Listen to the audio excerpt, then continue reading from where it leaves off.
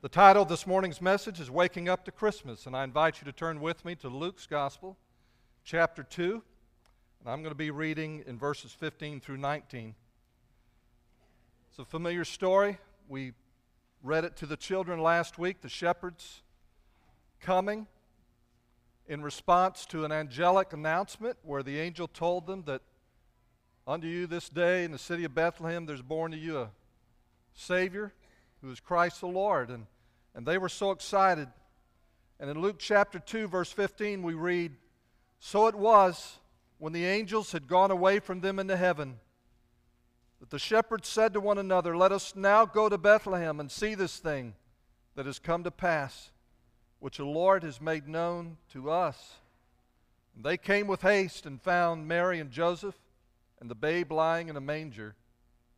Now when they had seen him, they made widely known the saying which was told them concerning this child. And all those who heard it marveled at those things which were told them by the shepherds. But Mary kept all these things and pondered them in her heart. And I really want to focus on that last phrase, that last verse. But Mary kept all these things and pondered them in her heart. Like today, there are many different reactions to Christmas.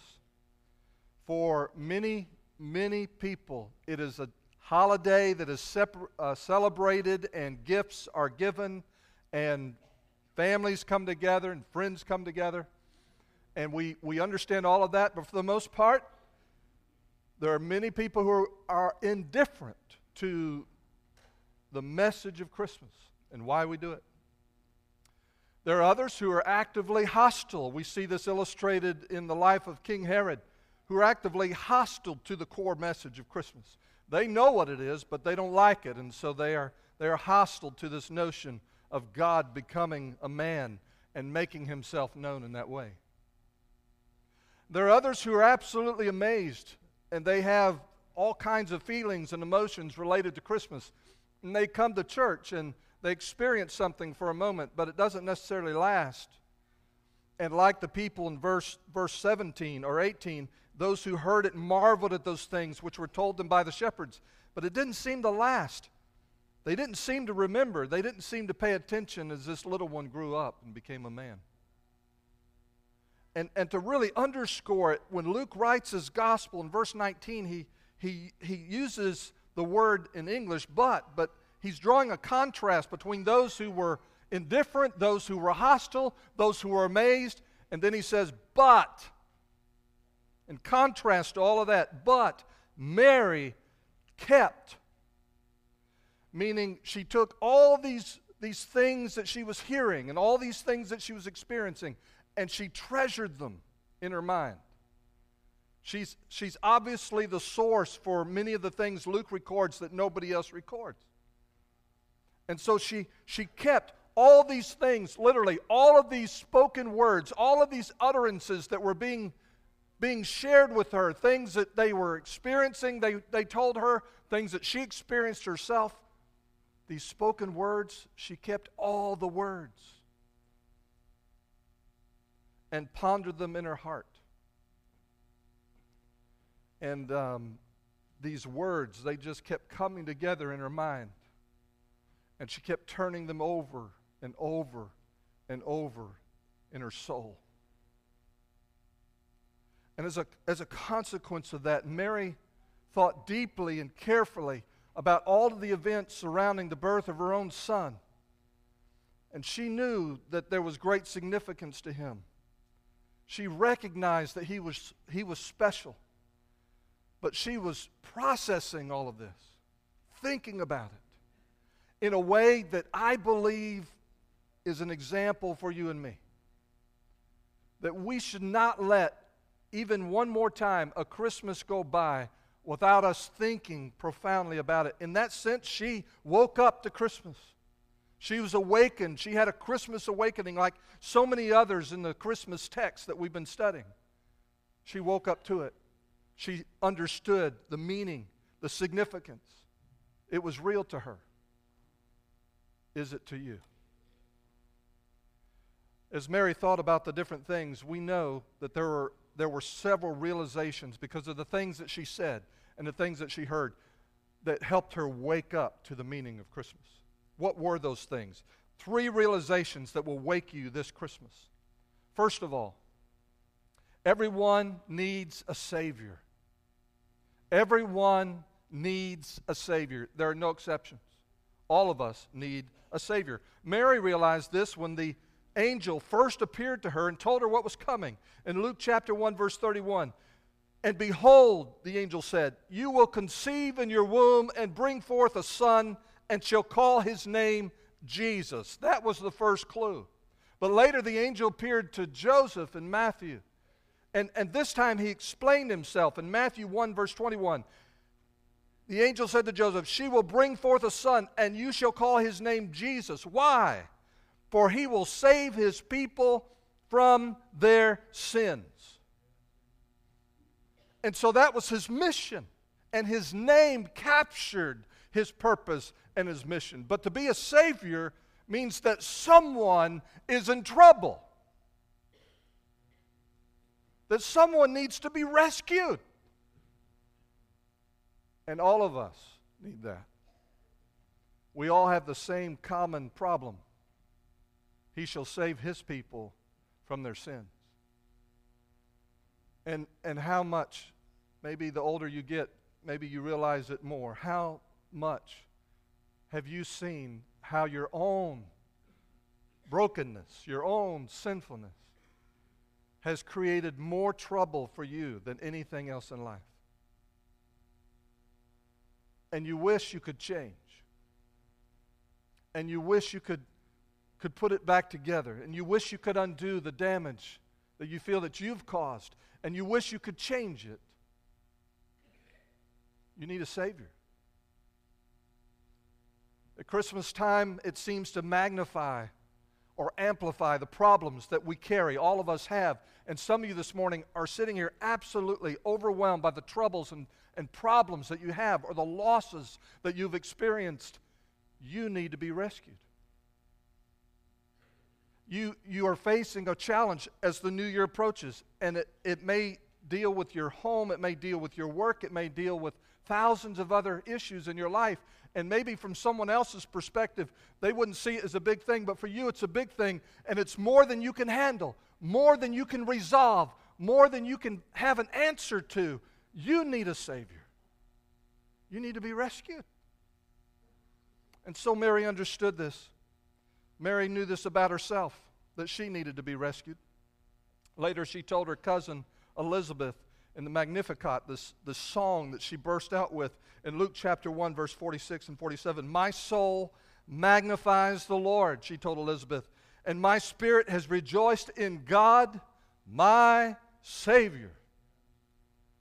She needed a Savior. She needed to be rescued. And she knew that herself. That was her first realization. There's a second one. Everyone not only needs a Savior, everyone needs a shepherd. Mary realized this when the wise men told her. And we know that someone took the experience of the wise men and relayed it to Mary and Joseph. And I believe it was them, and they eventually told Luke, because we have this story here. And so as they passed through Jerusalem and they encountered Herod, and Herod was disturbed because there was going to be another king that was being born.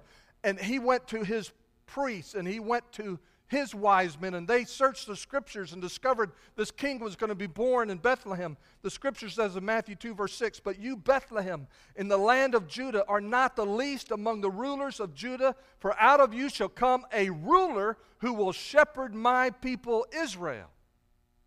Mary knew that. She heard that. They came and shared that with her. Maybe she knew it from her own training as a little girl, but at this point, she knew it. She remembered it. She treasured it. She pondered it. A ruler who will shepherd my people Israel. This was this baby that she was raising. And she recalled what Elizabeth said when they met, and the baby, John the Baptist, inside Elizabeth leapt with joy when he heard Mary's voice. And Elizabeth said, in Luke 1:43, "But why is this granted to me that the mother of my Lord should come to me?" The mother of my Lord. This baby inside of Mary was Elizabeth's Lord. And this is the one prophesied, a ruler who will shepherd my people. Literally, Elizabeth is saying, the mother of the Lord of me. The mother of the Lord of me. He came as a Savior, but He also came as a shepherd. And everyone needs a shepherd to rescue you and to rule you. Sheep desperately need a shepherd. Sheep are not smart. Sheep wander off. They get hungry. They don't know where the food is. The shepherd does. They wander off. They get lost. They don't know the way home. The shepherd does. They're broken and hurt, and they've created their own difficult and harm-inducing situations. They don't know how to fix it, but the shepherd does.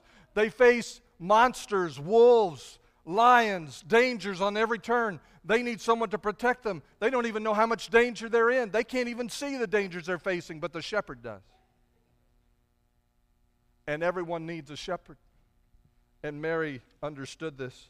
When she thought about God and what God had done for her, she understood that she was not created to be independent of God. She was created to be dependent and intimate with Him. In Luke chapter 1, verse 49, she sings out, "For He who is mighty has done great things for me, and holy is His name." Like Mary, do you know that you need a Savior and you need a shepherd? But there's a third realization that Mary had, and that's that everyone needs God. Mary realized this when the angel told her that this baby would not have a human father. In Luke chapter 1, verse 34, then Mary said to the angel, "How can this be, since I do not know a man?" And the angel answered and said to her, "The Holy Spirit will come upon you, and the power of the highest will overshadow you. Therefore also that Holy One who is to be born will be called the Son of God." You see, a man can't rescue you. Just an ordinary man cannot rescue you. And an ordinary man cannot rule you and quiet the storms in your own soul and protect you and provide the guidance and the food and the protection that you need. But God can. 700 years before the birth of Jesus Christ, Isaiah prophesied His coming in this way. In Isaiah 9, verse 6, "For unto us a child is born, unto us a son is given, and the government will be upon His shoulder." Not your shoulder. The government will be upon His shoulder. And for someone to do that, to take the whole government of the world, the planet, and your life and put it on His shoulder, what kind of person is this? And His name will be called Wonderful, Counselor, Mighty God, Everlasting Father, an eternal Father, Prince of Peace. Of the increase of His government and peace, there will be no end. Everyone needs God if they're going to have a Savior and a shepherd. You were made for this relationship.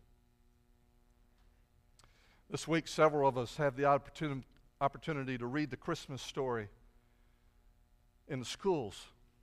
And we have to do that under certain guidelines, and we respect those guidelines. We always do. And we talk about it in terms of history. It's a historical event that Christians celebrate at Christmas. And it's the driver behind the Christmas season, and we talk about it in those terms. But as I share with the children, it's always interesting to me, and we all have similar experiences. We get asked some really tough questions. I can't even talk about some of the questions I get asked. But it's really interesting. They all want to talk about their own experience at Christmas, and I let them. I say, "Look, I'm going to make a deal with you." I kind of cut a covenant with them. I say, "Look, I'm going to tell you the Christmas story, and I'm going to tell you a couple of things that I think make it really. Tell me anything you want." And so when I get done, of course there's always one that's raising their hand the whole time. I said, "Put the hand down, put it down."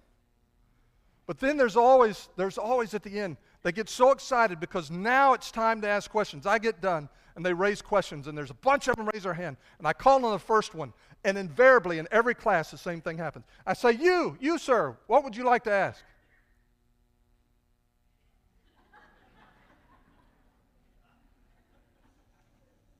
And I hurt for them. I do. I look at them, I say, sometimes that happens to me. It's okay. and so we have this great experience with the kids. One of the things that I want them to understand is why we as Christians celebrate Christmas. The heart of it is that we believe that God became a man. That the heart of Christmas, God became a man. The question is why? Why would God do such a thing? Why would God become a man? And we talk about that. For grown-ups today, I want to read something. I'm going to do something different with you than I did with the children.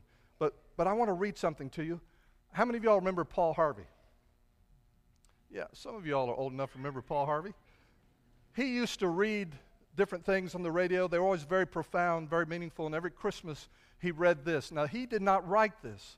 He looked for years to find out who authored this, never found the author. But listen to what he says. It's called The Man and the Birds. Listen.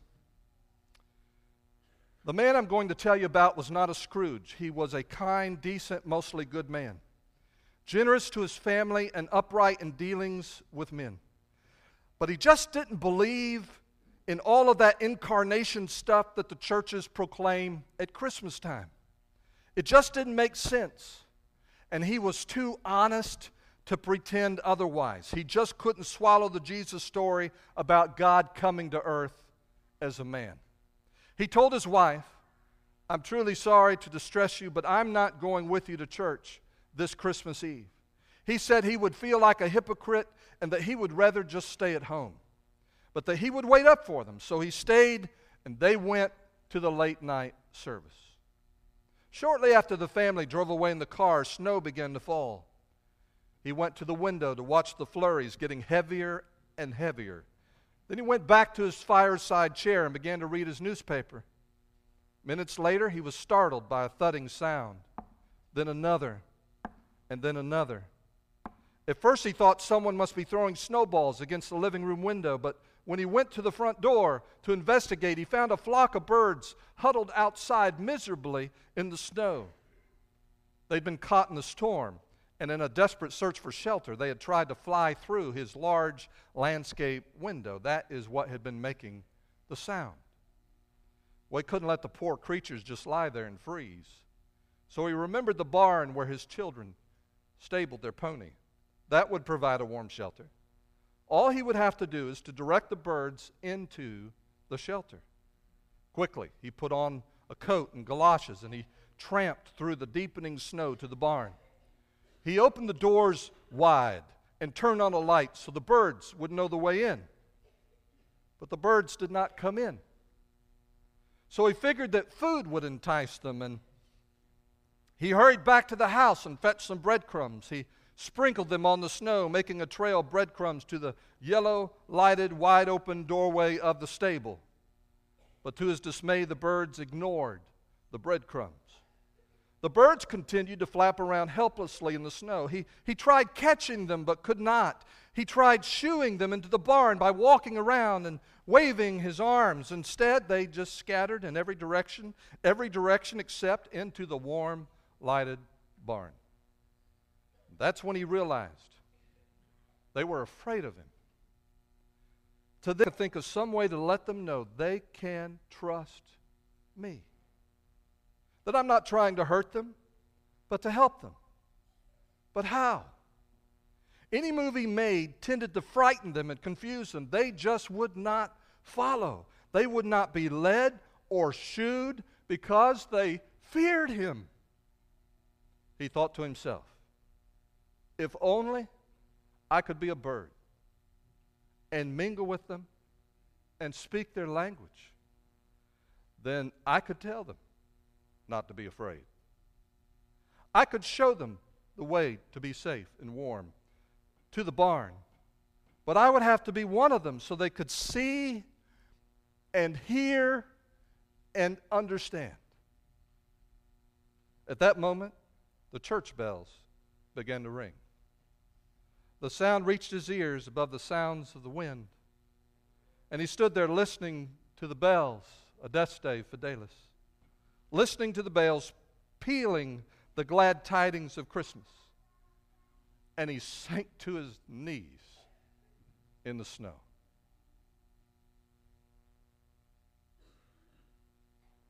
I wonder if, like that man, you have thought,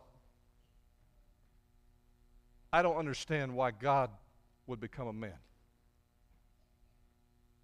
Why he would do such a ridiculous thing. And being who he was, if he's that kind of a God, why would he come as such an ordinary baby in such poor and humble circumstances? Why would he do that? Why would he start at the very lowest level of human experience? Have you considered what Mary knew? That he did that so that God, who is greater than anything you and I have ever known, who knows all things, has more power, more capacity for love and forgiveness than you and I have ever imagined. Could it be possible that he became a man so that you might know him? That he came as a baby so you might know him? So that he might be able to say to you the things that you would hear no other way? So that you might hear him say, I love you. Might hear him say, I'm here to rescue you. There is a way. Believe me. Trust me. Follow me. There's a better place than where you are.